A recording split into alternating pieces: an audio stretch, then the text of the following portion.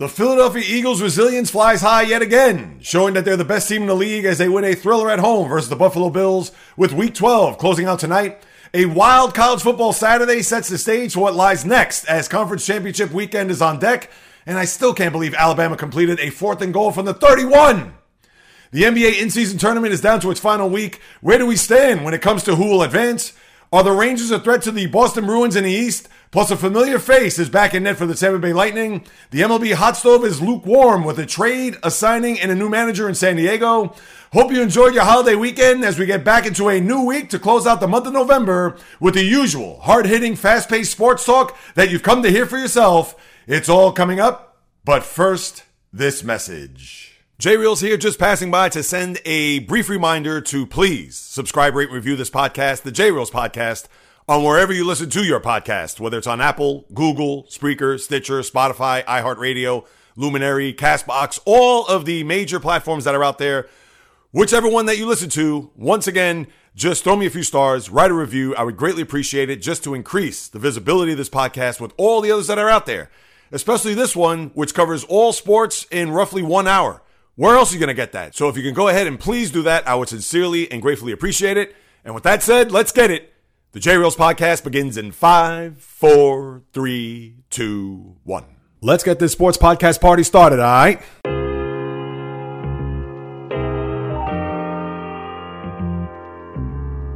The J-Reels podcast. Why don't you wait until July 1st to make an announcement? What a disgrace. He can rack up all these numbers in October, November, and December, but what really counts is let me see this in January. The sports rebel without a pause, delivering fast-paced, jam-packed sports talk like no other. Listen, I gotta call it as I see it. He is not a good player. I'm sick and tired of having to deal with the disappointment of this franchise. When does it stop? And yes, another winter that I can sleep in peace. Coming correct, direct, and in full effect. Let's get it. This is the J-Reels podcast. Welcome aboard. What is happening, my good people? Greetings. How are you? How's it going? How's everybody doing out there? What is the latest and greatest? Hope everybody's doing well, feeling fantastic, in excellent spirits. I've got plenty of Thanksgiving leftovers to share as the sports world served up a lot over the past week. So there's plenty to catch up on as this is the J-Reels podcast with your host, J-Reels. For my first-timers, welcome aboard. And for those who've been banging with me going back to the very beginning, somewhere in the middle, or even as early as last Monday, I welcome you guys and gals back, and I hope you had a tremendous Thanksgiving weekend. And now that I have my sights set on getting back to 2 weeks, meaning 2 podcasts over the course of the next few days, obviously with Thanksgiving last week, I took another respite. And I understand is on top of the respite I took a few weeks before that. But nevertheless, from now through the end of the year, although Christmas week may be a little bit of a challenge considering Christmas is on a Monday, but I will figure it out. I will make sure that you're going to get your fill and your fix on everything that's happening in the sports world, not just once, but twice a week from now to the end of the year. That I can promise you. But for right this very moment, sports, we understand it's going to be all football. And yes, there's some other things that we could sprinkle in, which I'll talk about later on in the podcast. Obviously, the NBA in-season tournament, which will conclude on Sunday. So we can get ready for what's going to happen in Vegas next week. And we'll discuss that more then, but we'll give you a little lay of the land as far as the standings and who may advance, things of that nature, what's happening on the ice in the NHL, some hot stove, which has been very lukewarm, as I mentioned at the top.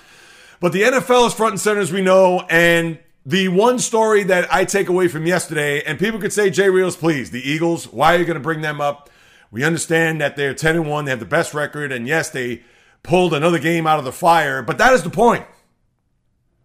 This is a team that, even with their record of 10-1, and for all of the talk about them not playing as well as they did last year, and not being that same type of offensive firepower that we saw, whether it was running the football, not only just from the quarterback, but also from their plethora of running backs going back to last year, where this year, it's a little bit thin, even though DeAndre Swift is an excellent back. And guys like Kenneth Gainwell, I know they're not going to jump off the page, but still they were able to be efficient enough to have this run to where they've had all these comebacks. And we get it, that they're not going to sustain throughout the rest of this regular season and even into the postseason, but you have to give it up to what they've done here, how they've responded, how they've even rebounded from that just awful defeat. And I say awful only because it boiled down to that one pass interference call at the very end, or I believe it was a hold on Juju Smith-Schuster on that 3rd and 8, which set up the field goal by Kansas City in order for them to win last year's Super Bowl in Arizona.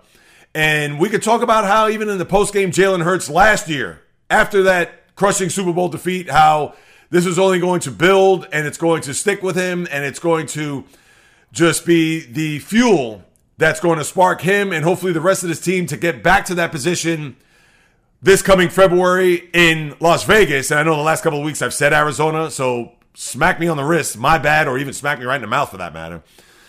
The game is going to be played at Allegiant Stadium. But here we are now 12 weeks in, and yes, we could talk about their one loss against the Jets of all teams, but this is a team that's shown a lot of toughness and more importantly, a lot of resilience. We were not on the airwaves on Thursday, as you know, so we didn't talk about the Monday night game last week to where the Eagles had to come from a 17-7 deficit in Kansas City, a Super Bowl rematch. Talk about being apropos with everything that I discussed here over the course of the first few minutes, dating back to the game last year. But for the Eagles to pull out that game, and I understand that the Chiefs, they had a lot of bad drops, including the big one there by Marquez Valdez-Scantling at the very end, which was a ball that should have been caught. Let's face it, it wasn't an easy catch based on the trajectory of the way the ball was thrown and how Valdez-Scantling had to contort himself a little bit to get himself aligned with catching that ball. It wasn't as if it was in his breadbasket. It wasn't a sure catch, but it was a ball that any wide receiver, as long as you're employed in the NFL, should catch. And obviously that wasn't the case. So they did get a break there, but it does show the resolve and it does show the grit for them to pull out that game in the rain on a Monday night Super Bowl rematch. And then 6 days later, same set of circumstances. Obviously in their building, but with a constant steady rain, down 24-14. You had the bad pick there at 24-21 by Josh Allen, which I'm sure that's a ball he would love to have back.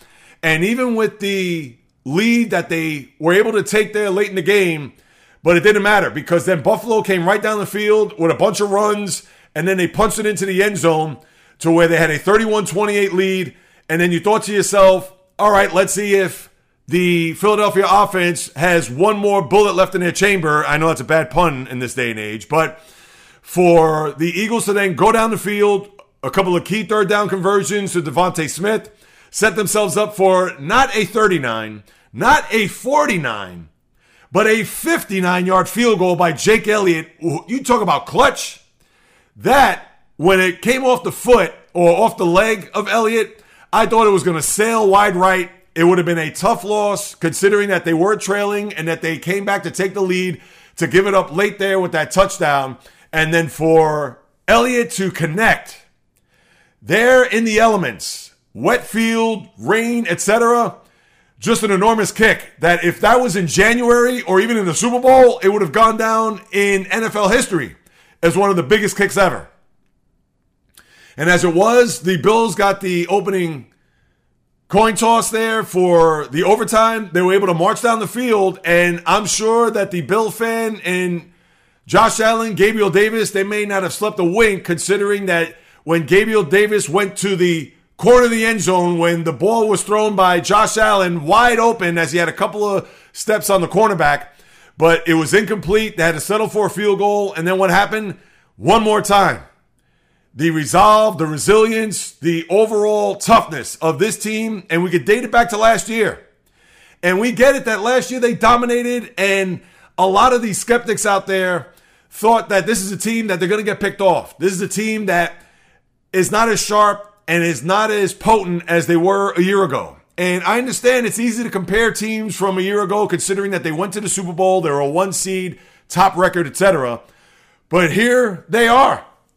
And after them getting the ball in the overtime with the score of 34-31 and dink, dunk, here, there, and Jalen Hurts, as he looked at the defense, a cover zero, decided to take the ball himself, go off left tackle with a block from Jason Kelce into the end zone, 37-34. The Eagles win again. Another big win, another tough opponent. And the schedule is going to get trickier, as I'll get to in a second. But as I was watching that and just thinking about my theme for this week 12, a Thanksgiving weekend, etc., to me it was the Eagles. Because they are right now in pole position in the NFC, and that was a huge win on so many levels.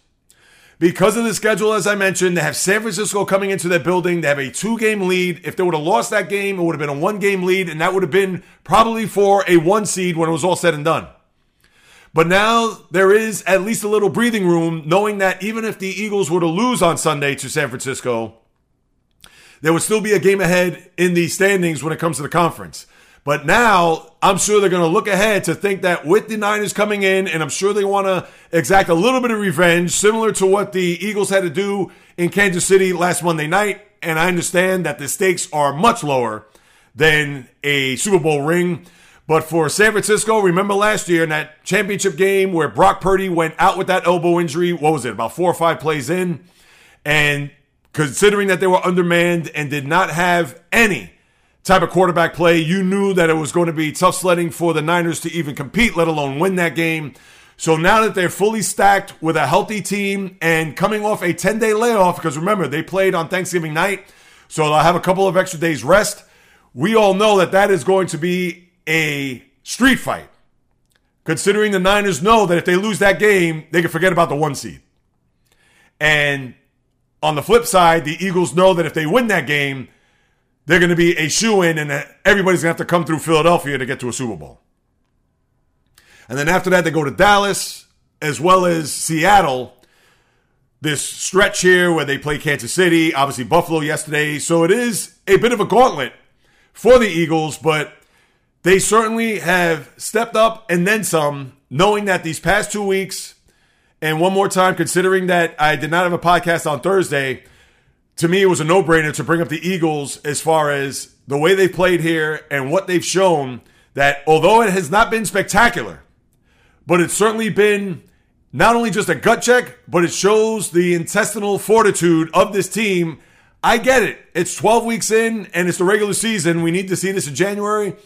And not to say that what happened in the postseason last year is going to be a carbon copy this year, but these are the building blocks to when you get to January, that you know that even if this team is down 10 points, down 2 scores, it doesn't matter.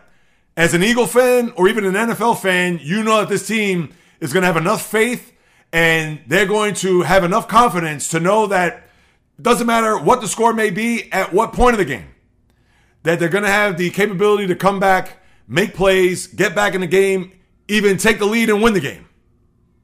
And that's something that you don't teach. That's something that you can't even comprehend as a head coach, to know that if you have guys that are going to go into that foxhole and do whatever it takes to win and not panic and not be the type of team that's going to look around and be that front-running team to point fingers, not this one.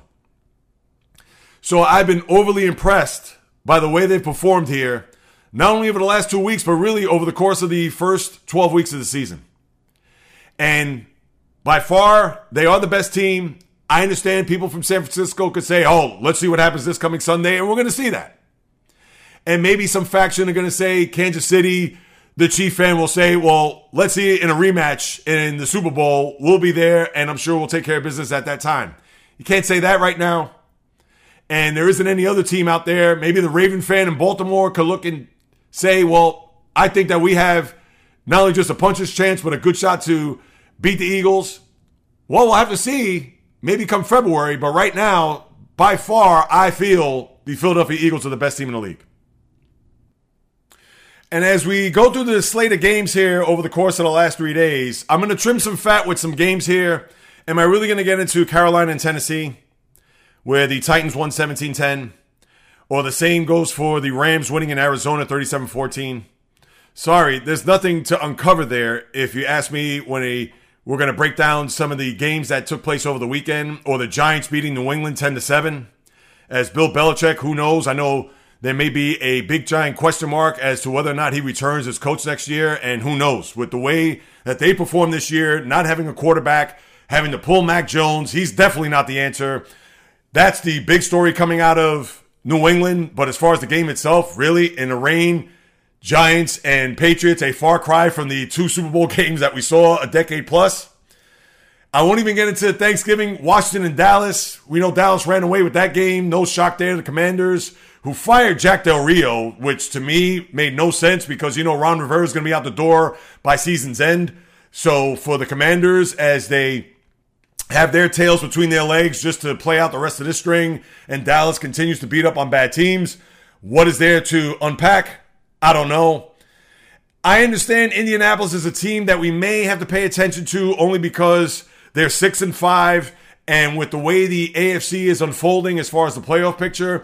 But with Tampa, that's a team that's going nowhere, even in a division in the NFC South that is competitive, but pretty much has been very underwhelming, to say the least. And we'll talk about New Orleans, Atlanta in a little bit. But Indianapolis winning 27-20 at home against Tampa Bay. One more time, give it up for what the coach who just got there this year, if you recall, Scott Steichen, the former Philadelphia Eagle offensive coordinator, and without their quarterback, Anthony Richardson, give them some credit as they've been competitive. And yes, they may have beaten up on some bad teams here, and they did get swept by Jacksonville, so when it comes to a division, they're not going to be able to match when it comes to tiebreaker considerations. But for the Colts, who have done a very good job, and even with them letting go of Darius, or now Shaq Leonard, the linebacker, former All-Pro, with the back injuries that he's had over the course of the last couple of years, they still have played very well. And even without their big gun there patrolling the middle part of the field, they've been able to pick up the pieces and perform pretty well. I mean, what more can you say about a Colt team that a lot of people thought that after Anthony Richardson, and not to say that he was going to be the savior by any stretch, but Gardner Minshew, who is a very capable quarterback. We've seen him have success, especially in Jacksonville and a little bit with Philadelphia last year, even though he had the one game against Dallas that he was awful. Oh, no, it wasn't Dallas. It was the game, I believe, at home. It wasn't Chicago. There was a game late in the season which he did not play well. It may have been Washington now that I think about it. But for Indianapolis, and I know I may not be giving them their just due, but because it was against Tampa, and even though we do have to keep in mind of them being in this AFC race, but again, a game that I'm not going to go gaga over. Same for the Black Friday game.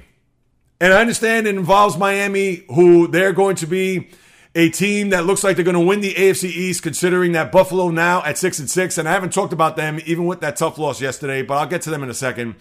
But the Dolphins went up to MetLife and took care of business, and this is all you need to know if you're a Jet fan. Right before the half, where Tim Boyle, who's now the quarterback, and who knows if he's going to be the quarterback any longer, you would think he will be, considering that Zach Wilson has been benched, and he may not be seen in a Jet uniform, or at least playing on the field for the remainder of this year, barring any just crazy circumstance. But at the end of that half, where the score was, I believe it was 10-6, where Boyle threw up a Hail Mary from midfield, and it was caught at the 1-yard line by Javon Holland. And all he did was run it back 99 yards to close out the half, and pretty much for all intents and purposes, the game was done right there. When have you ever seen a Hail Mary get taken back for a pick six?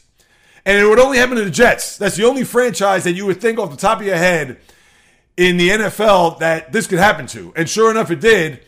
And pretty much put the Jets out of their misery because they are 4-7. They're not making the playoffs. I don't care what the shows or the pregame where they could come out and say the teams that are still in the hunt, or Aaron Rodgers could come back sometime in mid-December and let's see where the Jets are at that time. Forget about it. That team is not in the hunt for a postseason spot. You could take that to the bank that some of these pregame shows are going to put that out there, that the Jets, even though they have just gone through it, and I believe their last win was against the Eagles. Funny how I talked about that a little while ago. But since then, they've been in a free fall. Similar to last year, if you recall, when they were 7-4, and they reeled off a 6-game losing streak to end the year to be 7-10. Not to say that the rest of the games are going to be all losses, considering that they were 4-3, and that was their high water mark of the year.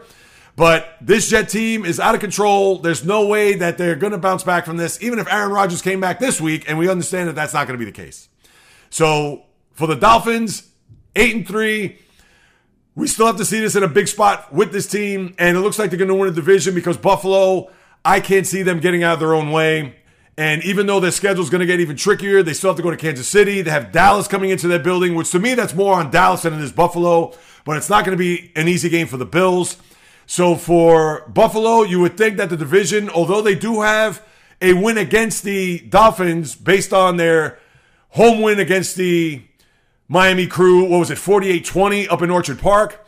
But how I look at it is that it's going to be the division for the Dolphins to lose as opposed for the Bills to win. So that's what we're going to look at here as we get to the month of December to close out this stretch of games and obviously the final home stretch of the season. To go back to Thanksgiving, a bad loss by the Lions, and maybe this was one that the football god said, we gave you one the previous Sunday at home against the Chicago Bears where they were down 26-14 with less than 5 minutes to go. And I understand the Bears are awful, but they came back and won that game, as you recall. But then on Thanksgiving, just a few days later, they had a rough start to their game where they gave up 20 points right out the bat, including a fumble recovery for a touchdown just in the first quarter alone. And then at 23-14, I get it that Dan Campbell was trying to be cute. A fake punt at his own 23-yard line foiled to where the Packers were able to convert 3 plays later. Touchdown in the end zone where Jordan Love threw 3 touchdowns in a game and has actually played pretty well here over the last few weeks. And that was too much of a mountain for the Lions to climb, although they made it close there, 29-22. But that was a loss that could reverberate in the NFC because that evening, the 49ers were in Seattle and the Seahawks were no match for San Francisco. A game that maybe people thought because it was in Seattle and knowing that they were a game behind the 49ers for the NFC West lead. But again, no contest as Christian McCaffrey just ran roughshod over the Seahawk defense.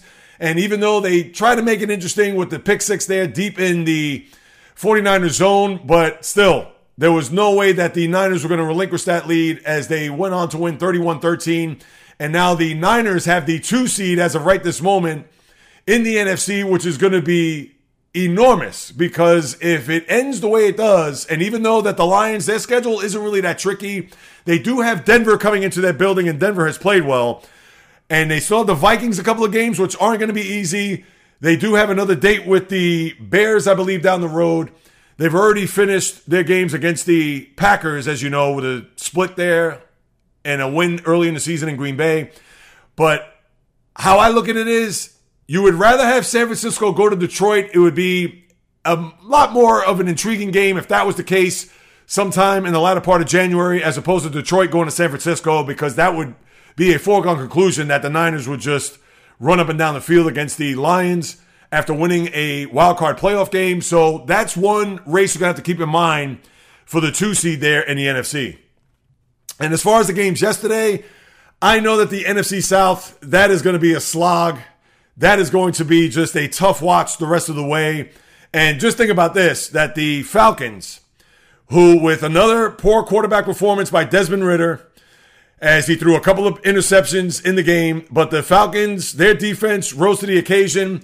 I know Derek Carr threw for 304 yards, but had an interception and certainly didn't do anything else as far as the stat line, throwing touchdowns or making some big completions. And you had a situation where one of the top receivers of the Saints, Chris Olave, went down with a concussion, and who knows what his status is going to be for the remainder of the year. But no matter how good, bad, or ugly this Falcon team is, they are currently tied in first place and have the lead when you look at the overall standings because of the head-to-head matchup with the Saints. And they're going to play again down the road, I believe, the final game of the season. Well, you have the Saints and the Falcons, which chances are is going to be for the division. But as ugly as a game as you could possibly have for 2 teams that are playing for a division lead.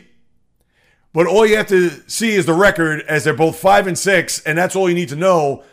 Where a Falcon team, if they're able to run the ball and if they're able to just stay away from Ridder having to throw the ball, and the Falcons to play good enough defense, I'm not going to say they're going to be dangerous, but who knows? They may have a puncher's chance come January. As we all know, they're going to be an underdog, either one of these 2 teams. Because chances are they're probably going to play the Dallas Cowboys in the 4-5 matchup come wildcard weekend in January. So give it up for the Falcons. They did what they had to do at home. They still have that other game left. But for two teams that I've actually picked as unders, the Saints had 9.5 and the Falcons were 8.5. And I still think I'm going to clinch. And that was a bit of a risk because whenever you pick over-under numbers, and maybe I'll get to that, if not later on, when we get past the 13-game mark for everybody in the league, when we get down to the final 4 games, I'll dust off the over-unders for the year. But I know I picked those two teams as unders, and that's dangerous because their schedules were pretty weak because they were playing against the AFC South. And obviously, they're playing against each other in the division, which isn't stout, to say the least. Obviously, you have the Carolina Panthers, who are 1-10, and you have the Buccaneers, who I believe are, 2 games behind, or maybe even a game behind. Even with their loss yesterday at 4-7, they're still a game behind the Saints and Falcons, which is incredible when you think about it.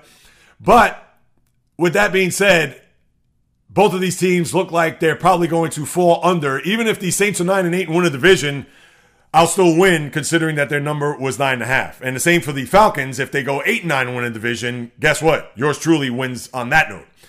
So that's what you have between those two teams, and we'll see how they fare down the road. The Chiefs, after their loss on Monday night, did what they had to do against the Vegas Raiders. And even though the Raiders got off to a 14-0 lead, where you probably thought at first, oh, maybe this could be a situation where the Raiders could get back in the win column to see if they could be of any relevance in the AFC playoff picture, Kansas City said, outscored them 31-3 the rest of the way, 31-17 as they continue their dominance over the Raiders. No shock there. So now you have a scenario which that was a big win for the Chiefs, only because it keeps pace with the Baltimore Ravens, who currently have the 1 seed in the AFC based on their win last night against the Chargers. I was in and out of this game. I know the Chargers at 13-10, they got stopped there. I believe it was a 4th and short, and then the icing on the cake was the touchdown to Zay Flowers, about a 40-yard run to put the capper on a win there for the Ravens. And they still have their bye, which I believe is this coming week. So if the Chiefs would have lost that game, that could have been huge because you don't want a situation where you're going to have to make up these games down the road.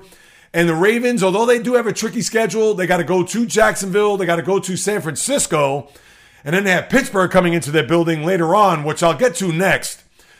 Pittsburgh, when they fired Matt Canada, the offensive coordinator, and you just knew, and I'm sure he was stewing somewhere in Pittsburgh or maybe in the Pittsburgh area, where they finally put up some offensive numbers, not necessarily in the point totals, but for a Steeler team that had gone 40-something games without amassing 400 yards of offense, and they were able to put up 424 yards to where Kenny Pickett threw for 278 yards, was 24 of 33.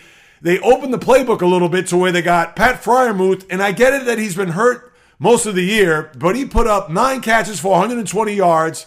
They threw the ball downfield. They weren't trying to play safe, and even though, again, they only scored 16 points, so you can't get too crazy, but it was a sight to behold to see this team going up and down the field. And granted that the Bengal defense is not the 85 Bears, I understand. But for the Steelers to win 16-10, and that was a big win for them because it does keep pace with the Ravens in the AFC North.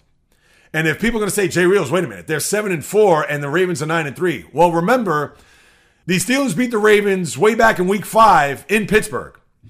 And with their schedule upcoming, 2 home games against Arizona and New England, and that's a Thursday night short week, they could easily get themselves to 9-4. And I talked about where the Ravens stand as far as who they play in the coming weeks, and especially on the road.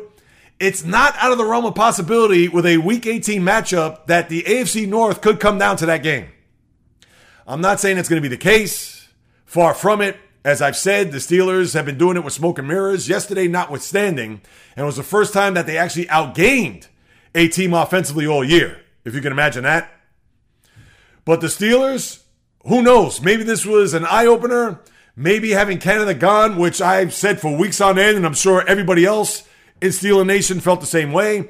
But now, could this be maybe a bit of a semblance of a Steeler offense that we could see with very good skill position players? Freiermuth, the tight end, Deontay Johnson, who was just awful on that one fumble there by Jalen Warren, where he didn't even go anywhere near the ball. He just turned his back and walked away, and he had just a lame excuse there in the post-game conference. So that was just a bad job by Deontay there, but he had a big catch there on the sideline there in the second quarter. And for the Steelers, who knows? This team is not going to a Super Bowl or has a deep playoff run in them, but they've been a pleasant surprise here. And who knows, with Canada out and maybe with the running backs coach, Eddie Faulkner, and even the quarterback coach who's going to call most of the plays and a one Mike Sullivan, maybe this team can wake up, get out of its season-long slumber offensively, and do some damage. And especially with the two teams that are forthcoming on the schedule, maybe they could pad their stats and get themselves for a home stretch to where they could be 9-4 and maybe even compete for the AFC North. Who would have thought that just a few weeks ago? And with that Steeler win, combined with the Cleveland Brown loss in Denver, which you could say that was a bit of a letdown. Now, you had some injuries there with Dorian Thompson-Robinson, who suffered a concussion. And even Myles Garrett said he heard a pop in his shoulder, so who knows how severe that injury could be. And that would be just a big blow for the Brown defense. But they go to the Mile High City, and Denver now looks like a team that could be laying in the weeds. Not to say that they're going to have a long playoff run ahead of them, but considering from where they were to where they are now, 6-5, a game over 500 with some big wins here along the way, beating the Chiefs, beating Minnesota, now beating Cleveland here. And although Russell Wilson, unspectacular, you got to give it up to what the Bronco defense did in this game. But for Cleveland, that was a tough loss for them to swallow, because now with the record at 7-4, tied with the Steelers. And remember, the Steeler division record is 3-1, even though they split with the Browns this year. But the Browns already have 2 division losses, with the other loss coming at the hands of the Ravens. And they have one more division game left, that being against the Cincinnati Bengals, the final game of the season, which you would think they would win. But with the Steelers still having 2 more division games left, Cincinnati in their building, and then, of course, the Ravens at the end of the year. Who knows where the chips may fall when it comes to the Browns. And a lot of people were getting a little bit too crazy after their win against Pittsburgh last week, talking about how this team, with their defense, they could ride to a Super Bowl. Yes, but that's a big if. They have to play along the likes of the 2000 Ravens and the 85 Bears to get to a Super Bowl. Because even with a healthy Dorian Thompson-Robinson, you think this team is going to have a run in them to get to a Super Bowl, considering that their defense has to play lights out? They'd have to give up anywhere between 10 to 13 points a game in order for them to get to a Super Bowl. And when you look at that Raven defense, 21-3 against the Broncos in the opening game, 10 points against the Titans in the divisional game, 3 points against the Raiders in the championship game, and in the Super Bowl, it was a kick return by Ron Dixon. The only points that were scored by the Giants in that game, where they gave up 7 points, well, when you think about it, the defense gave up no points. So they're going to have to play along that level to get to a Super Bowl, and I don't think the defense can. So let's pump the brakes on the Browns after that Steeler win that, oh yeah, I believe in them that they could get deep into January and to Vegas to represent the AFC. Not this guy. So now the Browns are going to kind of go through it to see what's going to happen there, and the Broncos, give it up for them as they continue to play well and put these games together, stringing these wins along, including a Monday night in Buffalo, which I understand they got a huge break by the Bill special teams to where they were offsides, and then they had to kick the field goal again after Lutz missed, and then they were able to get out of Buffalo with a win. So kudos to the Broncos and what they've done as far as this recent stretch here. And then you had Jacksonville and Houston, which was a huge game for Jacksonville, and they had to win this game by any means necessary, and they had to sweat out a final kick that was missed and actually hit the crossbar, which would have tied the game and put it into overtime. But Jacksonville, who lost to Houston earlier this year in Jacksonville, 37-17, and C.J. Stroud had another stupendous performance, but they fell short and literally just inches away from tying the game. And that's one that could be huge for the AFC South, as Jacksonville now has a 2-game lead. As I take a look at the standings real quick, 2-game lead, and you would think that they should be home free as far as winning the division.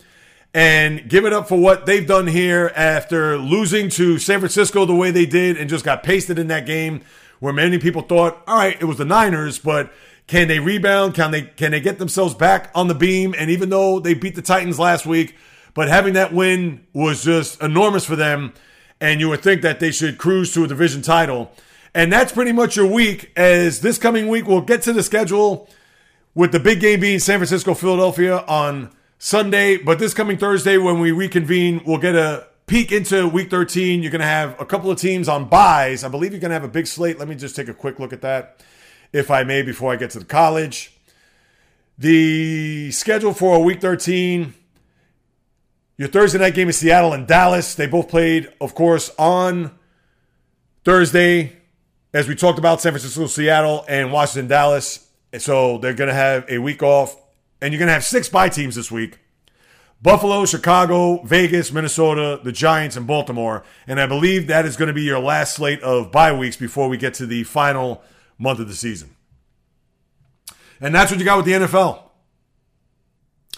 Now, as I turn my attention to college football, and boy, are you going to have just an epic weekend this coming Saturday, or really Friday when you think about it, because that's when the schedule is going to start, when we have Oregon and Washington. But we'll get to that more on Thursday as we'll preview the conference championship games, and we'll really tell what the look is going to be when it comes to this college football playoff. And this is the last time we're going to see this, people, because starting next year, you're going to have the 12 teams. So even teams that have lost 2 games throughout the course of a regular season and may not even make it to a conference championship will be a part of the playoff. So you're going to have a lot of drama. You're going to have a lot to really look forward to. I'm looking forward to not only watching the games, but even getting the sleeves rolled up to talk about it more and preview it on Thursday. But when we look at what happened over the course of the weekend, and we'll start off with Ohio State and Michigan. I know Ryan Day is sick to his stomach, devastated, just everything that he said in the postgame. And this one, you know, is going to sting even more. Not because that the Buckeyes had a shot there at 30-24, knowing that if they could have gone down the field and scored a touchdown there, it would have been a storybook ending and just a 2 proverbial middle fingers toward the big house, the Michigan alumni, the fans, the students, etc., to where that would have been his biggest coaching win by far. Without having Jim Harbaugh on the other sideline to just rub it in, and for Ohio State, their 3rd straight year, not winning against the hated Michigan Wolverines. This is one, again, I'm sure he's still sick to his stomach. I'm sure he still hasn't slept. And Ohio State, they're going to have to get a wing and a prayer in order for them to get into the dance, not like last year. Because remember, they did lose to Michigan and still made it into the Final Four. But this year, that's not going to be the case unless Iowa somehow, some way pulls off a miracle and beats Michigan. Which you would have to think at this very moment, that is going to be far from the case. And what more can you say? Michigan, they were pretty much in front the whole game. I get it that it was back and forth. They got the touchdown there in the 3rd quarter to tie the game at 17, but then Michigan was able to take the lead, and they weren't in any real danger of losing this game, at least I think.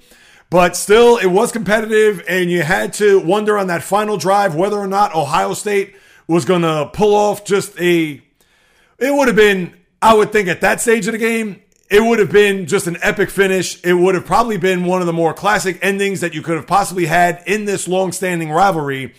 But of course, when the Buckeyes were moving into Michigan territory and you had the interception there to ice it, not necessarily deep in Michigan territory, but right there around the 37-yard line, and give it up. I understand that the quarterback, Kyle McCord, he was going to just do his best to try to get himself down the field to see whether or not that he was going to put his team into the end zone to have that miraculous win, but they fell short. And those are the breaks there in college football. And if you wonder whether or not if this game was being played in Columbus as opposed to Michigan, would the outcome would have been different? Obviously, you're not going to know that. I'm sure they would have had all the momentum, the fans, students, etc. on their side, but you can't look at it that way.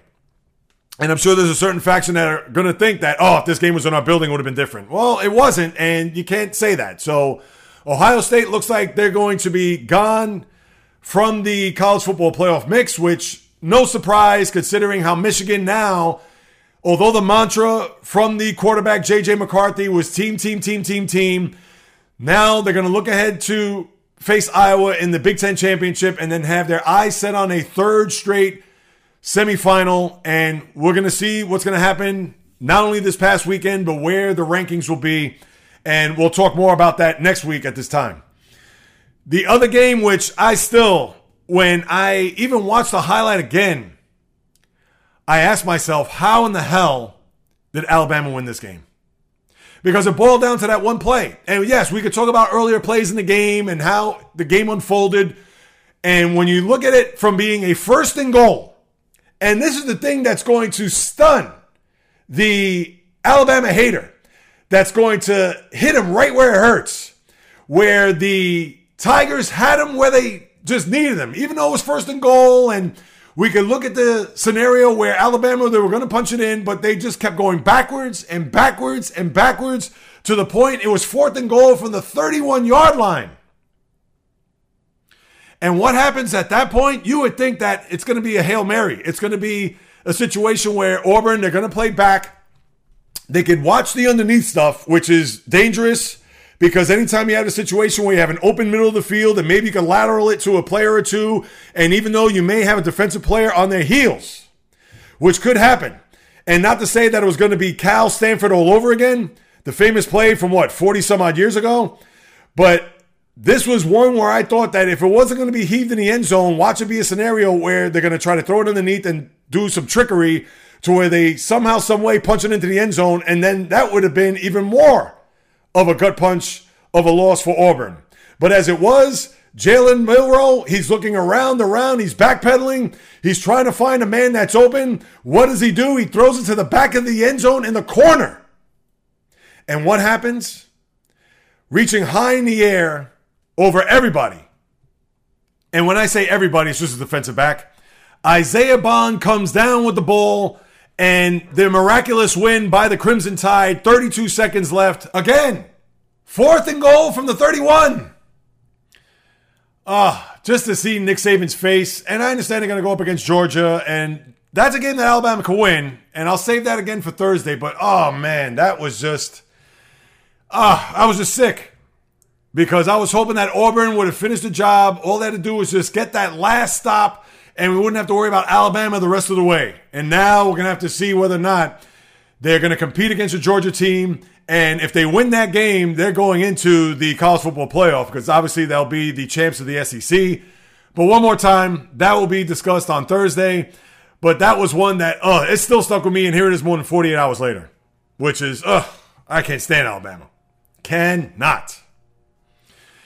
And then the last game was Washington and Washington State, and that came right down to the wire, where the Huskies have been a team that have been lighting up scoreboards left and right. We know the type of numbers that they put up this year, and for them to play against the in-state rival Washington State, and for them to have to wait to the final seconds to kick that field goal, and they had that one crazy play off tackle that set themselves up for the game-winning field goal, which was 42 yards. And the Huskies were able to get out of that game alive, just their second perfect season in school history. And with Michael Penix Jr., who, for him and the way he's performed this year, did not have a good game. But nevertheless, they were able to survive, considering that the Cougars were game. And remember, this was in the Huskies' home field. So this wasn't a road game where you could see this being a scenario of a letdown, or maybe the Washington State crowd was that much of a factor to see if they could try to will their team to pull off an upset. But the Huskies were able to hang in there and stay alive. And now that we've come to Conference Championship Week and how they have a date with Oregon come Friday night, and with the game that they had earlier this year, where it was another barn burner, high-scoring game, which you could pretty much think it's going to be the same this time around again, it's going to make for a fascinating weekend. And those, to me, were the three games of obviously note and needed to be highlighted, because these are the three games and the three teams that I think, even if Georgia loses, they're going to make it into the Final Four, at least so you would think. If Washington would have lost, their chances of making it into the Final Four would have been out the window. And same for Alabama. If they would have lost that game, they would have been toast as well. And even with Florida State winning, because you got to remember them, although they're currently fifth in the nation, but you cannot forget them, because they are hoping for Washington to lose. They're hoping for maybe even Georgia to lose. Because even though I think they'll get in, but a lot of people in the ACC, Florida State, they're going to think that because we're undefeated that we should be able to leapfrog over everybody to get into the Final Four. I think it's unlikely, but hey, you never know. And we're going to have it all set up for you come Thursday as we'll preview Conference Championship Week, especially those 3 big games and the ones that certainly going to have a lot of meaning that when we reconvene next Monday, we'll certainly unpack it all and we'll see the complete lay of the land as to what the college football Final Four will look like at that time. All right, now let me put on my high tops and go through the association as a week from now, we're going to be discussing the in-season tournament, how it's going to come down to the semifinals and all that, where I haven't really followed it, people. Yes, I've been following the NBA, but as far as all these brackets and how these teams have performed and what's gone on with their records, etc., I know the Lakers, and it made me raise my antenna when I know in their group play that they were 4-0, and I said, you know what? This is something I'm going to have to unpack here to get to you guys and gals, the audience, to see where these teams are going to lie when it comes to the tournament overall. And all I could say is this. The matchups are going to take place next Monday. You got Monday and Tuesday, and then Thursday, I guess, is the semifinal game where you have the championship that Saturday, December 9th. So it's 2 weeks from this past Saturday where you'll have the NBA Cup championship for what that is worth. Because, again, I haven't really follow this to a T to really get a better sense of what's gone on here with this month-long tournament. And although you do have some surprises, and that one surprise to me are the Orlando Magic, because they are a team that has currently won 7 in a row. They actually beat the Celtics the other day, and the Celtics have had trouble against the Magic here over the last couple of years, or a year and a half, dating back to last year, because they won the first game in their 4-game season series, the Celtics that is, and then since then, the Magic have not only reeled off 3 in a row, but also on Friday down in Orlando where the Magic beat the Celtics, where Boston was just in a slumber there in that second half. But the Magic are currently 3-1 in that group, and again, they've won 7 in a row. They're 12-5 here in the early part of the season. We understand that they're a young team looking to put it together to see whether or not that they could be amongst the ranks of the top teams in the East with Boston, Milwaukee, Philadelphia, etc. So guys like Paolo Banchero, the number 1 pick last year out of Duke, Franz Wagner, who's been a very good big man for them, Cole Anthony, who had a big performance yesterday, scoring 30 against the Hornets. And are they a team to be reckoned with? Are they a team that, should we really keep on our radar? For right now, I guess you could say so, only because they're young, but do you expect them to be there at the end of the day when you get into April, May, and June? Way too early to tell, but you would think your gut would say, I don't think they're ready for prime time just yet. But because they're a young team and don't know their way around winning, but they love to play and they are gelling so far in this early part of the season, you got to give them credit. Because I didn't think that the Magic, although I thought they were going to take a leap, and what I mean by them, maybe be on the fringe of the 7, 8, 9, and 10 when it comes to the play-in tournament for the playoffs. I didn't think that in this early going they were going to win 12 of their first 17 and beat some good opponents along the way. But another team that's also played well and are number 1 in their group are the Pacers. They're currently 4-0. I know other teams that are undefeated. The Lakers, like I mentioned, they were 4-0 in their group play with the Suns, Jazz, Trailblazers, and Grizzlies. The Pacers are in a group with Cleveland, Philadelphia, Atlanta, and Detroit. The Kings are also undefeated in their group with Minnesota, Golden State, OKC, and San Antonio. But for this week, we'll certainly keep an eye on what's going to happen as we get into the weekend. And then obviously we'll have to break it all down next Monday to where you're going to have some games there.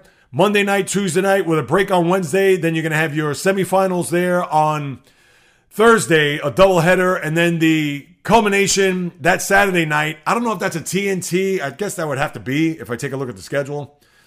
That may be all on TNT unless it's going to be an ABC game. No, that'll be an ABC, and it makes sense. 8:30, their Saturday showcase. I guess that will introduce that before we get to Christmas there a couple of weeks after that. So that is your NBA pretty much in a big nutshell when it comes to the in-season tournament. For those who followed, I give you guys and gals credit. But for me, other than that, I know you had the Bucks play the Portland Trail Blazers yesterday, which was the first game for Damian Lillard against his former team, scoring 31 points and a 26-point come-from-behind win, the biggest comeback in the NBA so far this year. So just to think that Portland had a big lead and looked like they were going to run away with the game, but that was not the case as Lillard and Giannis came from the depths of almost 30 points to pull out a victory. And the Bucks have played well as they're also 12-5. The Sixers 11-5 as you have a pretty jammed top Eastern Conference with the Celtics leading at 13-4. And we talked about the Pacers. They're played well in group play, but 9-6 overall. And for the teams out west, I know you've had the reversal there when it comes to Minnesota being number one currently right now with OKC number 2, 12-4, 11-5. The Suns winning at the Garden yesterday with no Kevin Durant as Devin Booker hit a 3 to ice the game against the Knicks. And then you have Denver, Dallas, Sacramento. The Lakers currently 7th in that 7-10 range, where Golden State rounds out that 7-10 at 8-9. And with Draymond Green and his comments not regretting the headlock there on Rudy Gobert as he served his suspension. No shock there. He's not going to take a backseat or even backpedal from what happened there against the T-Wolves a couple of weeks ago. But that is pretty much your NBA overall. And like I said, when we get closer to the end of the week, we'll see where we are when it comes to the tournament and set the stage for that come a week from today. As far as the NHL, the Rangers and Bruins played on a Saturday where the Rangers outlasted the Bruins 7-4 on Madison Square Garden ice. And it made me think whether or not the Rangers, and I've talked about them as a team that could probably get to a cup. I didn't pick them to go to a cup. But knowing that they've had some big-time success here in the first almost quarter pole of the season, and for them to have that big of a victory against the Bruins team, as we all know, have pretty much not skipped the regular season beat dating back to last year. But the Rangers currently 31 points, 15-3-1, have the most wins in the conference, although they're tied in points with the Bruins. But the Rangers, led by, of all people, Jonathan Quick. Remember him? He is the netminder that, of course, had won 2 Stanley Cups out in L.A. and signed a 1-year deal with the Rangers this year as insurance for one Igor Shesterkin, who, for all intents and purposes, hasn't been as big of a factor as a lot of people thought he would. And he is a top goalie. That's not to discredit or discount what Shesterkin could do. But when we take a look at Quick and what his presence has been so far in this early part of the year for the Rangers, now, mind you, Shesterkin's going to be the guy, as we understand, but Jonathan Quick is 6-0 in his starts with a goals against under 2, leading the league in save percentage. So they have a very competent and bona fide backup that if Shesterkin, for whatever reason, has a meltdown throughout the course of the regular season or even into the playoffs, you have a guy who I understand is up there in age, but has a lot of experience and has hardware as well as the rings on his finger when it comes to a Stanley Cup, as he's, 37 years of age. So the Rangers, we're going to have to certainly, and they're right here in my backyard in the borough of Manhattan, certainly pay attention and keep my fingers on the pulse as to what the Rangers will do here throughout the course of this regular season. But besides that, NHL is rather low-key, as we know. Obviously, no in-season tournaments for them, so we don't have to worry about that.